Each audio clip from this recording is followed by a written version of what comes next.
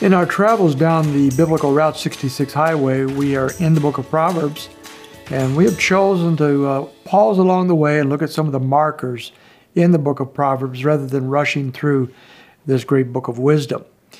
Today our subject, as we look at these markers, is the fear of the Lord, and that's only appropriate because our key verse and our key word is taken from Proverbs chapter 9 and verse 10, which says, "The fear of the Lord is the beginning of wisdom."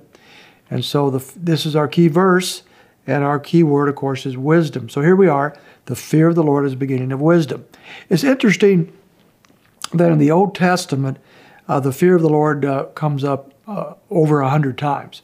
But in the New Testament, only twice in that particular format. And the most principled one, the one that matters the most, is 2 Corinthians chapter 5, verse 11, which says, "Knowing the fear of the Lord, we persuade men." But in that context, it's talking about those under the fear of the Lord, under the judgment of God. And we as Christians will want to bring people to Christ. We want to tell the love of Christ because we know the consequences of those who reject Him is to face His wrath and to face His judgment. And therefore, the fear of the Lord is a terrible thing in that light. So we want to persuade people to come to Christ to spare them that wrath of God. But as for believers, in what sense then are we to fear the Lord? That's a good question, because we're no longer under the condemnation of God. We're no longer under His judgment, and therefore we are spared the wrath of God in that sense. So why should we fear Him at all? Jonathan Edwards had a very good comment on this, a man who spent a lot of his life talking about such things.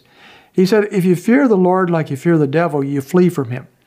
If you fear the Lord like He really is, for if you understand who His real nature, then you flee to Him. And that's a really important thing to note, because in the book of Proverbs, as well as the rest of Scripture, we find that our God is a gracious and holy and just and kind and good God. Why wouldn't anyone want to flee to Him, to have that kind of proper fear of the Lord? And yet, of course, many people do not. In our verse 10 of chapter 9, he goes on and says, "And the knowledge of the Holy One is understanding." And so we will fear the Lord properly by fleeing to Him, by disdaining to ever do anything that would not meet His approval, because we know who He is and what He's like. We have an understanding of Him. With that in mind, then, how do we know if we are growing in this aspect of the fear of the Lord? Going back to chapter 3 and verse 7, I think we find there a couple helps in that regard. In chapter 3, verse 7, I think the very first thing we find there is this, that we're not wise any longer in our own eyes. He says, "Do not be wise in your own eyes. Fear the Lord and turn away from evil." If you're growing in your fear of the Lord in a proper sense, you will turn away from the wisdom of yourself and instead turn to the Lord. A second marker is kind of the opposite of that, and that is we'll hate evil. He says, "Fear the Lord and turn away from evil." You can kind of determine whether or not you're growing in the fear of the Lord by your disdain for evil. We all are drawn to evil. Unfortunately, our old nature is drawn to sin like a magnet. And yet, as we grow in Christ, as we fear Him in a proper sense, we will increasingly hate evil, even when we're sinning. We will fear the Lord and hate evil. And then a third thing that we might look at, a third marker, is that we desire to walk with Him. Verse 6 says, "In all your ways acknowledge Him, and He will make your paths straight."